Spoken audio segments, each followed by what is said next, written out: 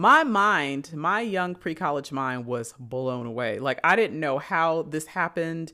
What was this cognitive process? But let me tell you, I wanted to find out. I had not been that engaged or that interested in something to study in terms of college like I did wanting to study child development. Hey, y'all. I'm Jen. I'm a daughter, a sister, an auntie, a niece, a cousin, and a friend. And I love pineapples on pizza, spending all day in Disneyland, shopping for bargains on Amazon, and all things literacy. I'm a Jesus girl. I love people, and I love hearing their stories. In fact, that's what I'm doing here, sharing stories with powerful lessons to encourage us, empower us to keep moving forward, and to remind us that God has our back. I can't wait for you to hear these stories. Why don't you go ahead and join us for a story worth living?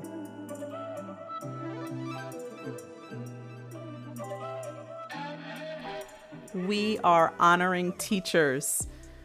So my mom is a retired English professor and was also my first teacher. First grade to be exact. In fact, she taught me and each of my two brothers first grade curriculum before sending us off to traditional school. And she's responsible for our educational foundation. And I'm a teacher today, but it's not what I always wanted to do. People would ask me when I was much younger, like when I was a kid, if I wanted or if I planned on being a teacher, like my mom, like, duh, are you going to be a teacher too? Let me tell you, I literally scoffed at the idea because come on, who wanted to be a teacher? Like, are you serious? Let's get real. Not me. A teacher? Let's imagine that, please. Never. I mean, it wasn't even a consideration of mine. Like, I was just like, I absolutely want to do something far more prestigious and so much more important. Like, I need to be some kind of doctor. Like, yeah, like that definitely would fit the bill. Yes, being a doctor would suffice. So as an adolescent, really as a kid and an adolescent, I began to set my sights on areas like pediatrics or ophthalmology. I kept changing or switching medical areas. The more I found out about different areas, I was just like, oh, I think I want to be that. But for some reason, I could not settle on which one, like, I was motivated to pursue or which one I was really inspired by. And then I realized that I didn't really want to pursue any of them. I did not absolutely love the idea or even love the content enough to want to pursue. And so here I was pre-college, and in my mind, I had to do something. I had to be involved in something that I was absolutely inspired by. And so my attention was arrested by these little kids that I babysat on Sunday mornings. I had been at this babysitting job long enough to witness these little ones who were nonverbal.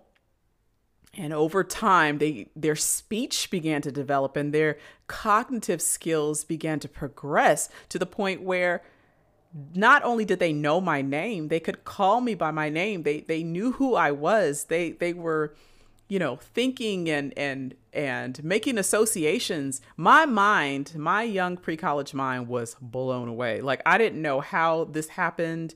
What was this cognitive process? But let me tell you, I wanted to find out. I had not been that engaged or that interested in something to study in terms of college like I did wanting to study child development. And so I had no idea what I was going to do with that. Don't even ask me what I was thinking beyond that. But I was just so inspired, so motivated to study child development. Like I wanted to know how cognitive growth took place. Well, even though I didn't know what I was going to do, as far as that's concerned, God knew what his plans were for me, right? So I was in the process of enrolling at Oakwood College, OC, which is now Oakwood University. My diploma says Oka College, by the way. But anyway, just thought I'd throw that in there. Anyway, I found out that the child development program that had originally been in the education department had been recently relocated from the education department. So here I am. I had my whole little plan, laid out. I knew what I was going to do. I was in the right department. But now this program that I thought I really wanted to be a part of had now been relocated. What was I going to do? This kind of threw a monkey wrench into my whole situation. I felt like we're back at square one. Oh my goodness, this is what I had my heart set on. But it's in that process where I began to consider studying elementary education, because I was like, well, it seems close. And from my young mind's perspective, it had to be the next best thing, because I still probably would learn about, the developmental process and growth and cognition. Well, let me tell you guys, it was the best decision I could have made at the time. The rest, as they say, is history. And the very thing that I knew I didn't want to do, remember me, never be a teacher, the very thing that I just knew I never wanted to do ended up being the very thing that I was built to do. Teaching gives me life, and it has changed my life as well. And I'll be sharing snippets of just how throughout this epic Educators series. I'm so glad that you have chosen to join me today. Well, let me share kind of a sweet memory. I recall that it was during my student teaching internship. It was my senior year. I did my student internship the first semester at a local school in Huntsville. And it was just really, for me at the time, life-changing. It was during that experience, and elementary and probably teachers of record who are middle school certified, who are high school, all those secondary teachers will probably agree with me as well. After all of the methods and content area learning that we did in our teacher ed programs, it did not really compare to doing practicum work or doing that final internship where you were the teacher and you got to do all the teacher things, right? You got to plan the lessons. You got to, deal with the schedule. You got to grade papers. I mean, you got to deal with the students in terms of classroom management. Like, you got to experience as much as possible, really, what it is like to run your own class. And it was incremental, and you kind of stepped up to that final, you have full control for a certain amount of days or a certain number of weeks. But anyway, that was just such a pivotal point in my growth as I was preparing for education, because I actually had that moment where the switch flipped, where it wasn't just, I've been in all of these classes, I'm learning all of, this theory, all of the good sounding theory, but it's not until you're actually in a classroom implementing, figuring things out that the rubber meets the road. And so here I was in the midst of my student teaching internship in my absolute favorite grade, all-time favorite, second grade. I had the privilege of working with this kid who had a learning disability that required some very intentional, very specialized attention and instruction. And I did not have much prior experience with that. I had a head full of, these pedagogical strategies and like I said, not much experience instructing kids or even working with kids in this particular manner. But my host teacher had faith in me, right? She taught me so much with her example, but she allowed me to work with him in improving his reading skills just in that little bit of time that I spent in her classroom. Well, he and I worked together for a while, and I felt it was helpful. But I'll never forget the look on his face one day when he used the strategies that he had been learning while we worked together to figure out what he was trying to read. And he read it and he lit up like high beam.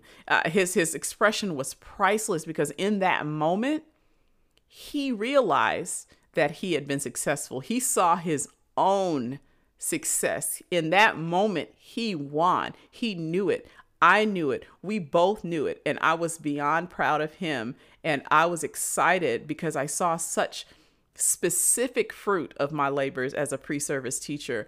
And in the rest of the internship, especially when I had control of the whole class and, was just really being the teacher, that switch flipped. And that switch is related to this is what I love. This is what I want to do. I know that I am in the right place. Well, I went on to graduate with my elementary education degree, and I was academically prepared to break into the wonderful, scary, multifaceted, crazy, let me tell you, world of teaching children. I had the enthusiasm, I had the vigor, I had the zeal, the energy, the ideas, the strategies. Listen, I was ready. So I thought. Well, anyway, I also was pretty green. And that showed when no one felt the need to offer me my first teaching gig after going on like a million interviews. So I went to work back at the college, back at Oakwood, from where I just graduated, right back into my former department, the education department. And I came back in as the curriculum lab supervisor for the department. And in this space, I supervised student workers and I oversaw the organization of teaching and tech resources. And I threw myself into my first real job, right? Post-college, while I interviewed, like I said, like a million times for a teaching job, because that is really what I was trying to get, and I kept being overlooked. I even went back to school in that space and worked on my master's degree and finished that. And in the meantime, this desire to teach just kept building and it kept boiling inside of me. I knew that that's what I was slated to do. That's what I was born to do at that point, in my life. I was motivated. I was inspired. I was to educate, but I couldn't break in. I couldn't get in. I couldn't get a job. So while I waited, there was a coworker who had a daughter who was going into kindergarten that fall. Well, she approached me and asked if I would work with her kid in learning to read. Her daughter was familiar with letters and sounds, and I took up the task of guiding her in blending those sounds and making words and becoming familiar with, some of those most simple words at that level. Let me tell you, the day she blended some words with understanding of how to do it was another proud and exciting day.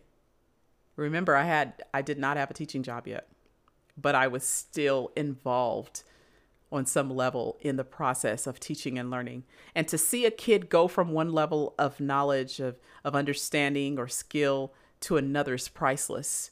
And not just a kid, but some of our older students, our high school students, our middle school students, our college and university students, our 2-year college students, like just seeing a student go from one level of knowledge and understanding to another is priceless. It is one of the most satisfying experiences of teaching. Well, I want to share a story that really embodies the strength, commitment, dedication, the otherworldliness, and the overall superpower of teachers, of educators. We thought teachers were pretty great before, but throughout this global pandemic, we have seen just how special and unique and amazing teachers are. Teaching is truly a calling, and I'm proud to be a member of this noble group. We salute our teachers all over the world. And just to submit my humble flowers to teachers everywhere, A Story Worth Living podcast will feature stories and experiences and words of wisdom from a few epic teachers that I know who are in the classroom from elementary to university. Epic educators who have and are making their impact on students and subsequently the world. But first, I want you to dial in to this story. Our story is entitled Thank You, Mr. Falker, and it's written by Patricia Polacco. The grandpa held the jar of honey so that all the family could see, then dipped a ladle into it and drizzled honey on the cover of a small book. The little girl had just turned 5. Stand up, little one, he cooed. I did this for your mother, your uncles, your older brother, and now you. Then he handed the book to her. Taste. She dipped her finger into the honey and put it into her mouth. What is that taste? The grandma asked. The little girl answered, Sweet. Then all of the family said in a single voice, Yes, and so is knowledge. But knowledge is like the bee that made that sweet honey. You have to chase it through the pages of a book. The little girl knew that the promise to read was at last hers. Soon, she was going to learn to read. Trisha, the littlest girl in the family, grew up loving books. Her schoolteacher mother read to her every night. Her red-headed brother brought his books home from school and shared them. And whenever she visited the family farm, her grandfather or grandmother read to her by the stone fireplace. When she turned 5 and went to kindergarten, most of all, she hoped to read. Each day she saw the kids in the first grade across the hall reading, and before the year was over, some of the kids in her own class began to read. Not Trisha. Still, she loved being at school because she could draw. The other kids would crowd around her and watch her do her magic with the crayons. In first grade, you'll learn to read, her brother said. In first grade, Trisha sat in a circle with the other kids.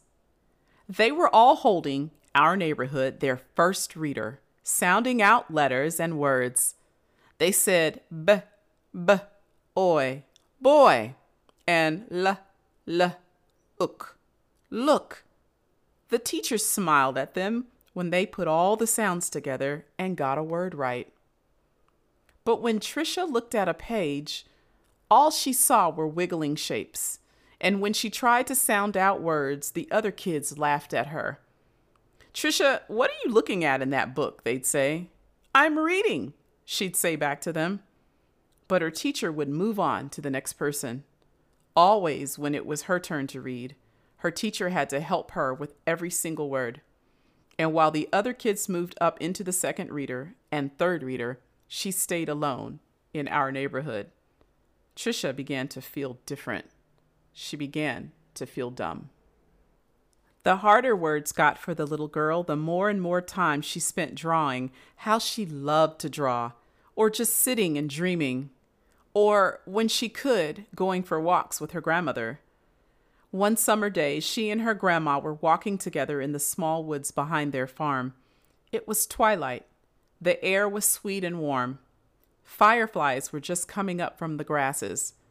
As they walked, Trisha said, Grandma, do you think I'm different? Of course, her grandmother answered. To be different is the miracle of life. You see all those little fireflies?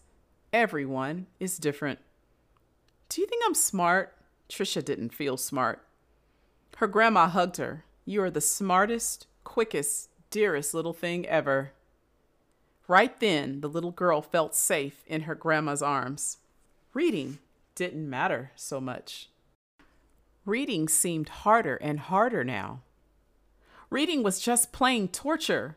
When Sue Ellen read her page or Tommy Bob read his page, they read so easily that Trisha would watch the top of their heads to see if something was happening to their heads that wasn't happening to hers. And numbers were the hardest thing of all to read. She never added anything right. Line the numbers up before you add them, the teachers would say, but when Tricia tried, the numbers looked like a stack of blocks, wobbly and ready to fall. She just knew she was dumb. Then one day her mother announced that she had gotten a teaching job in California, a long way from the family farm in Michigan. Even though her grandma and grandpa were gone, the little girl didn't want to move. Maybe, though, the teachers and kids in her new school wouldn't know how dumb she was. She and her mother and brother moved across the country in a two-tone 1949 Plymouth. It took 5 days. But at the new school, it was the same. When she tried to read, she stumbled over words. The cat, ran. She was reading like a baby in the 3rd grade. And when her teacher read along with them and called on Tricia for an answer, she gave the wrong answer every time. "Hey, dummy," a boy called out to her on the playground. "How come you're so dumb?"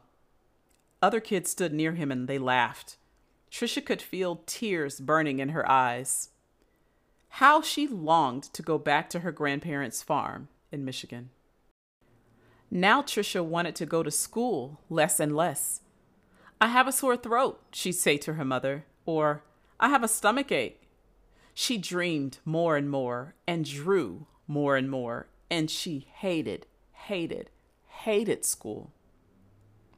Then, when Tricia started 5th grade, the school was all abuzz. There was a new teacher. He was tall and elegant.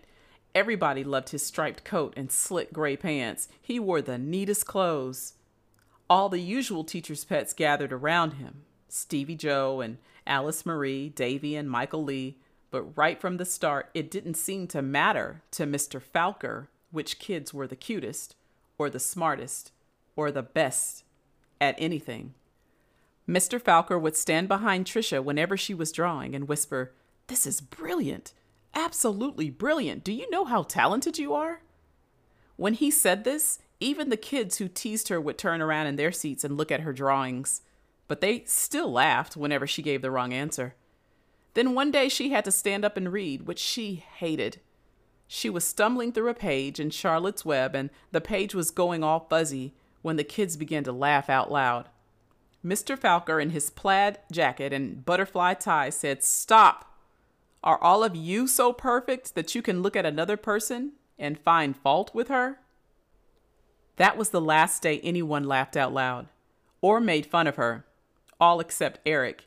He had sat behind Tricia for 2 whole years, but he seemed almost to hate her.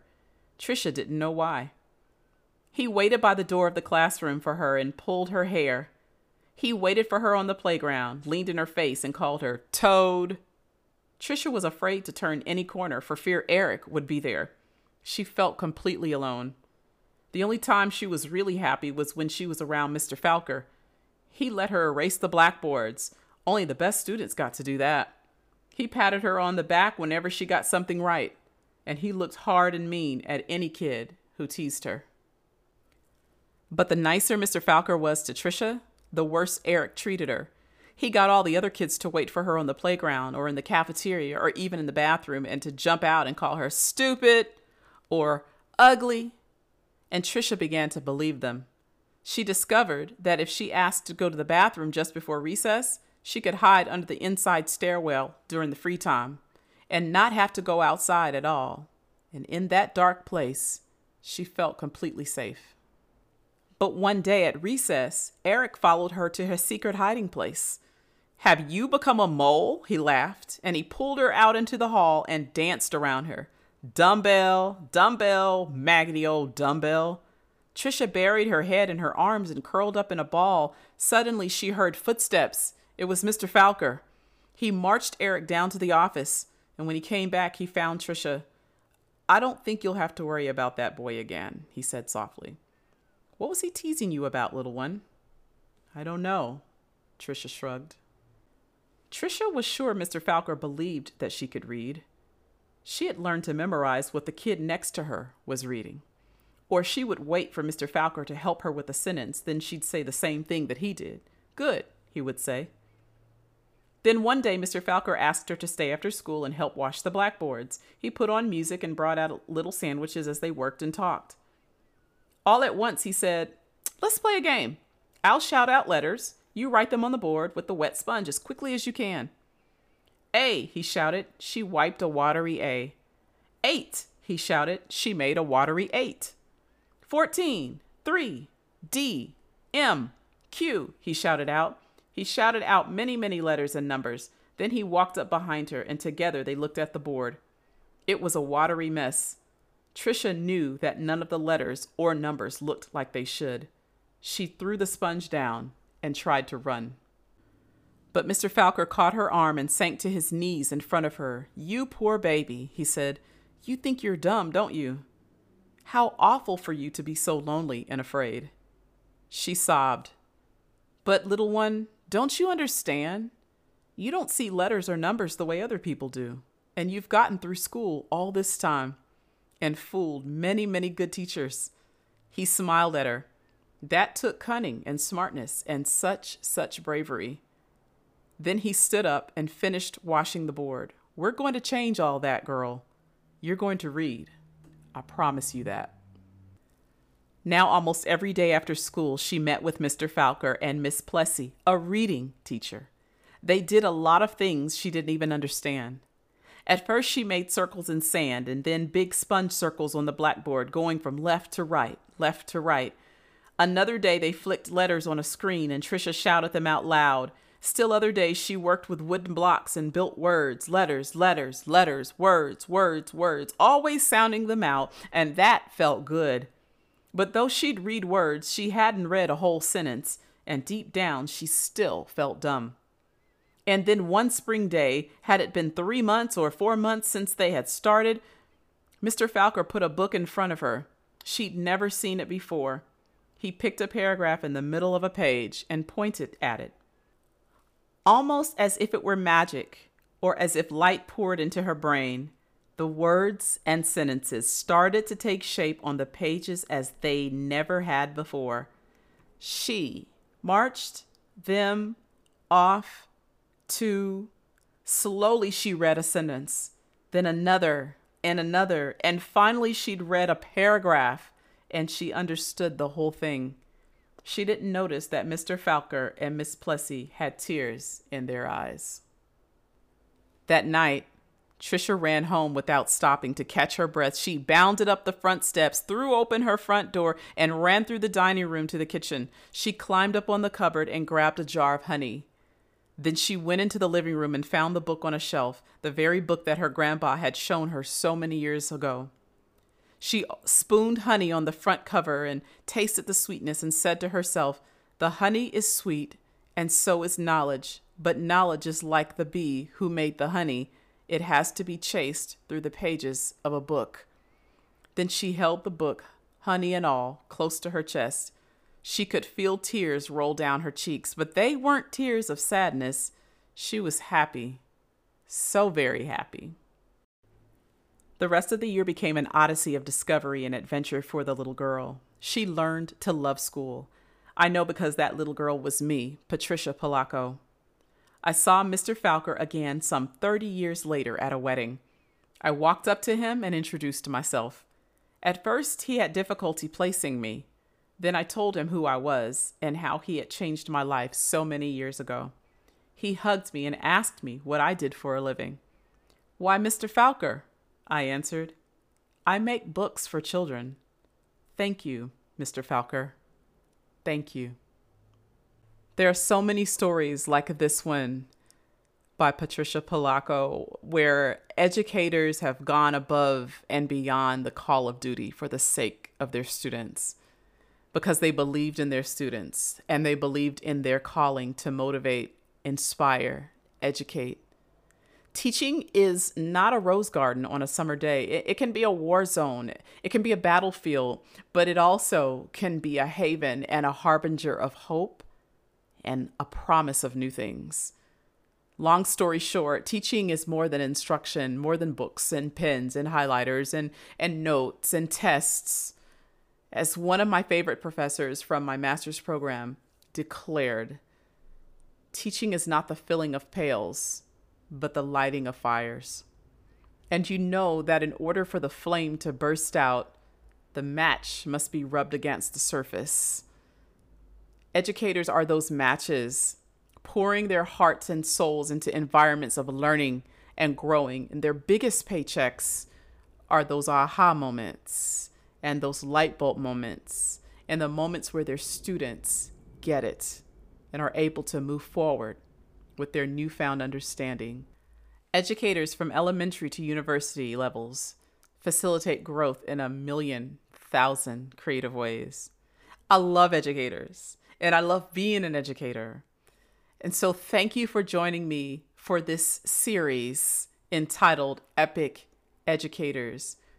We are seeking to salute the magic that are teachers everywhere. Cheers to the profession that teaches all the other professions. I'm so looking forward to sharing more stories with you, to connect with you, challenge you, and energize you. Stories create environments where we can learn valuable insights from each other's experiences. They represent our collective pain, joy, fear, faith, best days and worst days.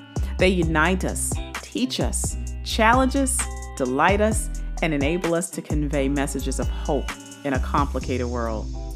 There's something to learn from someone else's story. They are countless lessons of faith, hope, and love. So why not take some time to consider your own story? Then join us again for another story worth living.